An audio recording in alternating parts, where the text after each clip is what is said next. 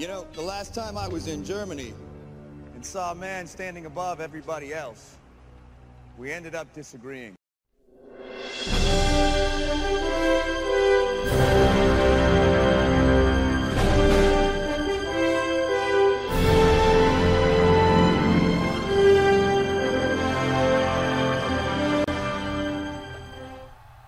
Welcome back to Disney Marvel's podcast for week of May 27th, 2018. This is episode 6. I'm your host, Matthew Graken. This is your podcast for everything Disney, be it movies, TV, parks, Broadway. If it's Disney, we're talking about it. Now, on to the news.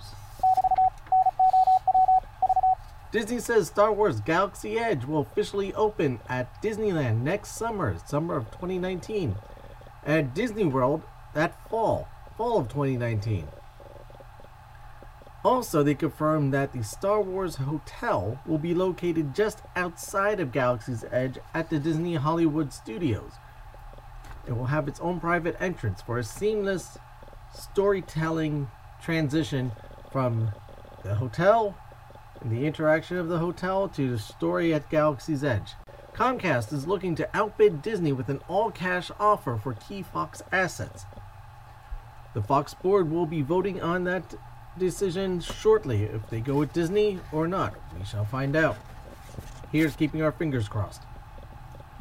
Despite lower than expected numbers, Solo was number 1 at the box office this holiday weekend, beating out such things as Deadpool 2 and Infinity War. But Infinity War continues to grow strong, still holding that fourth movie overall, fourth highest grossing movie of overall, so we shall see what happens next. Star Wars is the next one above it. Speaking of Solo, Best Buy has announced a Steelbook Collector's Edition, which will be offered exclusively at their stores. It will be a 4K disc, 4K Ultra High Definition Blu-ray disc, Blu-ray in digital HD code. That's what's going to be available in the Steelbook. They will also offer, of course, your standard Blu-rays and your DVDs. The Steelbook is approximately going to be about $35, the Blu-ray $30, and the DVD $25. Pre-orders will be taking place, actually are available now if you're interested. Back in March, it was announced that the Iron Man and Jungle Book director Jon Favreau is developing a live-action Star Wars TV project. This will be for the upcoming Disney streaming service that debuts next year. Shows are actually going to take place about 7 years after the events of Return of the Jedi. Not necessarily sure exactly which event they're talking about, but it will be taking place shortly after. It will be taking place a little bit of time after Return of the Jedi, well before Force Awakens. Casting is taking place for this show as we speak. Marvel fans in the UK are petitioning Marvel Studios to move up the release for Ant-Man and the Wasp. Just like they did with Avengers Infinity War, they moved up the United States release to avoid any spoilers. The UK now is asking for reciprocation. The set date for the US release is July 6th. Across the way in England, their release date is until August 3rd. The studio claims this is to avoid interference in challenging the World Cup broadcastings. Now, I know for me, the World Cup is not shown every day, so I don't understand how this is going to interfere, and games aren't every hour of every day, so we shall see what happens there. On rumors, Michael Keaton is going to reprise his role as Toomes, the Vulture, in Spider-Man Homecoming sequel. Not just that, also the villain has been rumored to appear as Jake Gyllenhaal playing Mysterio. We shall see how this goes. Originally, Sam Raimi was going to do Mysterio in a more comical sense in Spider-Man 4. But this is supposed to be a much more darker Mysterio. So we shall see. Who will campaign door to door for America? Carry the flag shore to shore for America. From Hoboken to Spokane. The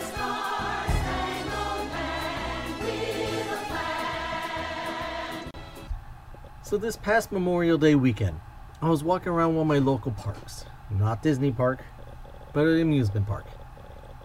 As I looked around, I saw a bunch of people wearing Marvel shirts. It was really cool to see how Marvel has been so integrated into our society that younger, older people of all backgrounds and walks of lives had shirts on representing Marvel and the whole, Marvel characters specifically, whatever. They had it on. But most prevalent that this past weekend was Captain America shirts.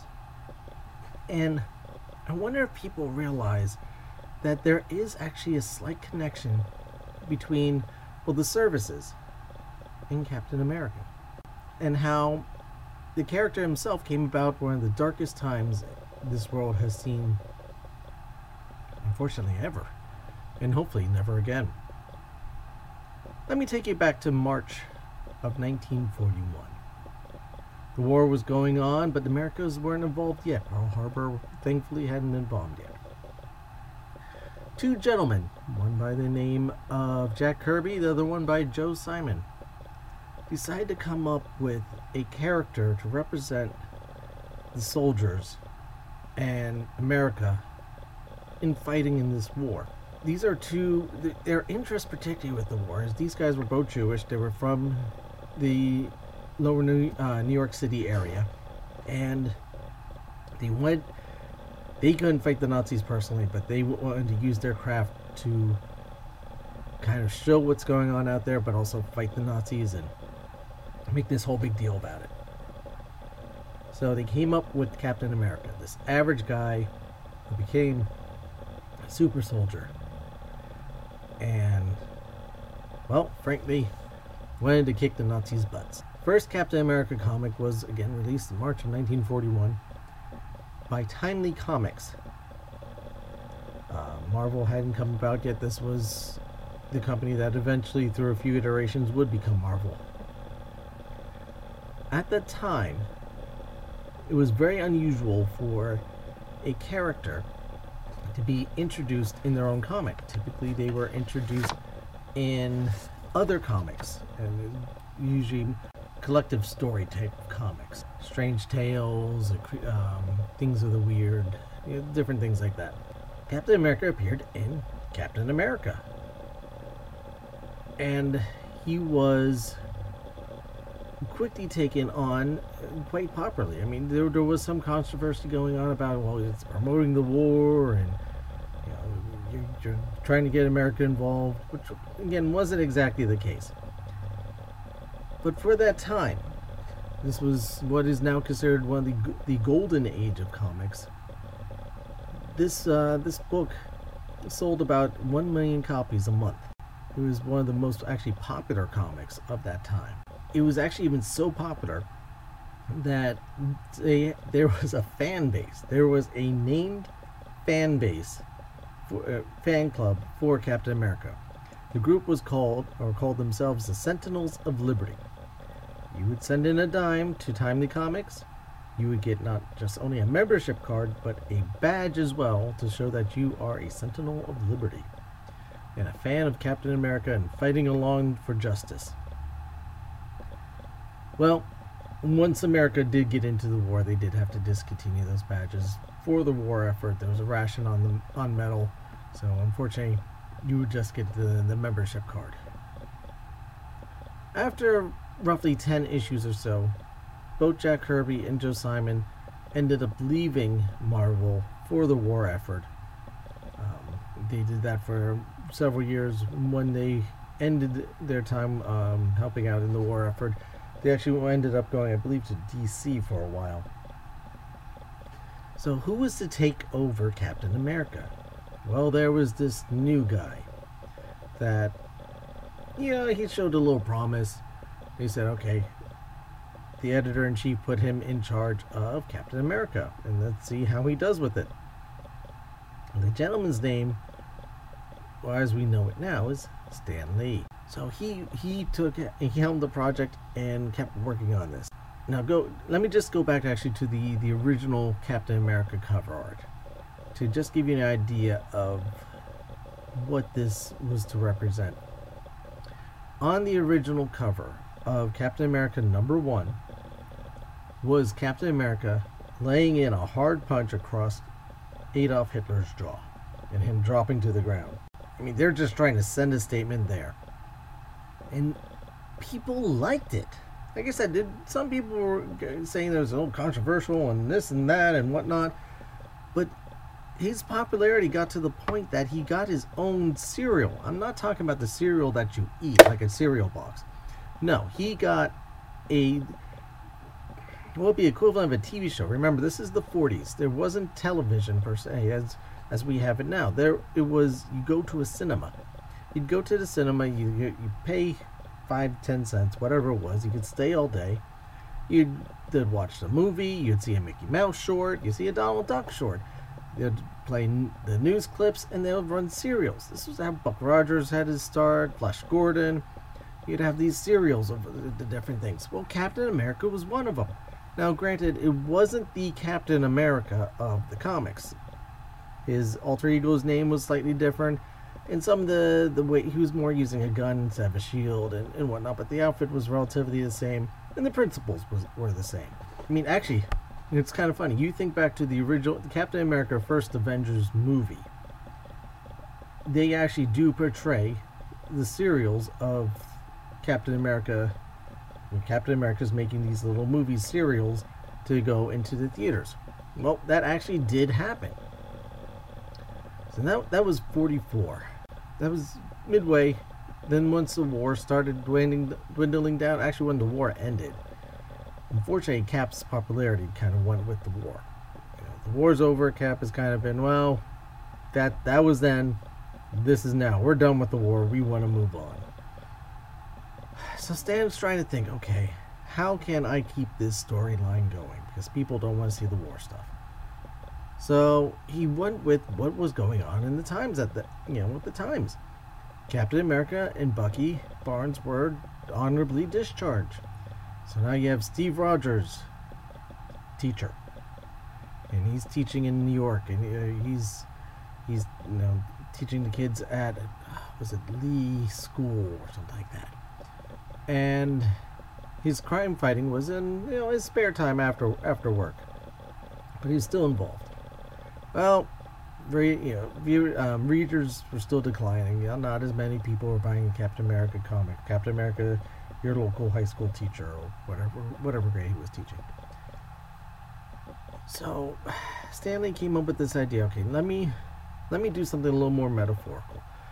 Let's have Bucky Barnes, Captain America's trusty sidekick, get injured. Well, he'll get shot, and he'll be spending lots of time he'll be hospitalized, laid up, and he can't do anything. And that's going to represent our wounded soldiers coming back, and just the anguish that the soldiers are going through. So he's going to be stuck there. But Cap still needs a sidekick. Well, female superheroes were starting to become very popular at that time. So Stan Lee took the idea, this will help boost the readership. We'll get women interested by creating a sidekick named Betty Ross. Her alter ego name would be Golden Girl, and this will help boost sales back up, and people will be interested in Captain America. Captain America, all-American boy, with Betty Ross, which, if you think about the name, is quite appropriate, is the all-American girl fighting crime together at night after they, do their homework assignments and whatnot. But unfortunately, that did not work out. 1949 saw the end of Captain America. Or did it? Captain America was shelved for a long time. Eventually, Kirby did come back to Marvel. And they released many characters at that time. Iron Man came out, the Hulk came out, Spider-Man came out in the 60s. And when Kirby came back and saw... But they tried to... Honestly, they did try to bring Captain America back, fighting the communists of Russia. And that, I think, lasted about 3 issues before the comic company said, that's it, we're done. So when Kirby came back and saw what Stanley had done and what Stanley had, how he directed the storyline of Captain America, he said, no, this is not how it's going to be, and this is not how we're ending Captain America. He's not going to be fighting the communists and grading school papers. So they rewrote the ending. In the 60s, they rewrote how Captain America's last mission with Bucky Barnes went. And this you'll remember from, again, the Captain America First Avenger movie. Captain America and Bucky Barnes were on a missile heading towards New York City. And they're trying to disable it. They can't disable it. And Cap is saying, all right, Bucky, we got to give up. We'll figure this out. But we can't disable this rocket. We need to go now. Bucky refused to give up. He said, no, I'm not going to stop. The city needs us. Captain America jumps and lands in the ocean, the freezing waters, and becomes a capsicle, as Iron Man calls him. But he freezes. Just before he completely freezes over and blacks out, he sees the rocket explode with Bucky on it. Bucky never to be seen again. Or does he? And then, this was in 1942, supposedly that took place. Cap is unfrozen in 1964, in modern age. And the rest, as we all know it, is history. So what are some of your favorite Captain America storylines? Either the old or the new. Have you read Captain America #1 or some of the original ones taking place during World War II where he's fighting the Nazis with his Howling Commandos and all that, with Bucky Boy Wonder at his side? If so, let us know. Go to the Facebook group, facebook.com/Disney Marvels Podcast, and tell us what you think. Or if you want to just email the show at disneymarvels@gmail.com. I'll be interested to hear what you have to say. But either way, make sure you share this episode, tell your friends about it, rate it, and don't forget to subscribe to the show. The more people that we can get involved in this show, the better. It'll get more people involved to just get the community going. More people talking about Disney and sharing their love for Disney is a wonderful thing. And like I said, we could all do that over at the Facebook group, which again is facebook.com/Disney Marvels Podcast. One more time, that's facebook.com/Disney Marvels Podcast. If you have an idea for the show, any news or rumors that you'd like addressed on the show, send them over to the email. You can either put them on the Facebook group or email the show, DisneyMarvels@gmail.com. Again, the email address for the show is DisneyMarvels@gmail.com. I'd like to thank everyone for listening today. Hope you enjoyed this show. Again, make sure you share the show. Tell all your friends, tell your family, have your friends tell their families, and their families tell their friends. Make sure they all subscribe and rate the show, please. Please, I'd love to get some ratings going on this show. And I'd like to end this episode with two things. One, a bit of reflection. Like I said, this past Monday in the United States was Memorial Day. It is a day to remember our fallen soldiers, our brothers and sisters at arms who unfortunately will not be coming back to their loved ones. I know it's a day for barbecues and special car sales, but the day does have a slightly deeper meaning. If you see a soldier, thank them, because they don't hear that enough. The quote I would like to end today with is by Walt Disney himself, and it is, "I believe that this spiritual and intellectual freedom which we Americans enjoy is our greatest cultural blessing. Therefore, it seems to me that the first duty of culture is to defend freedom and resist all tyranny." And that's from Walt Disney. Thank you very much again, everybody. Have a great day, and I'll talk to you next week. When Captain America throws his mighty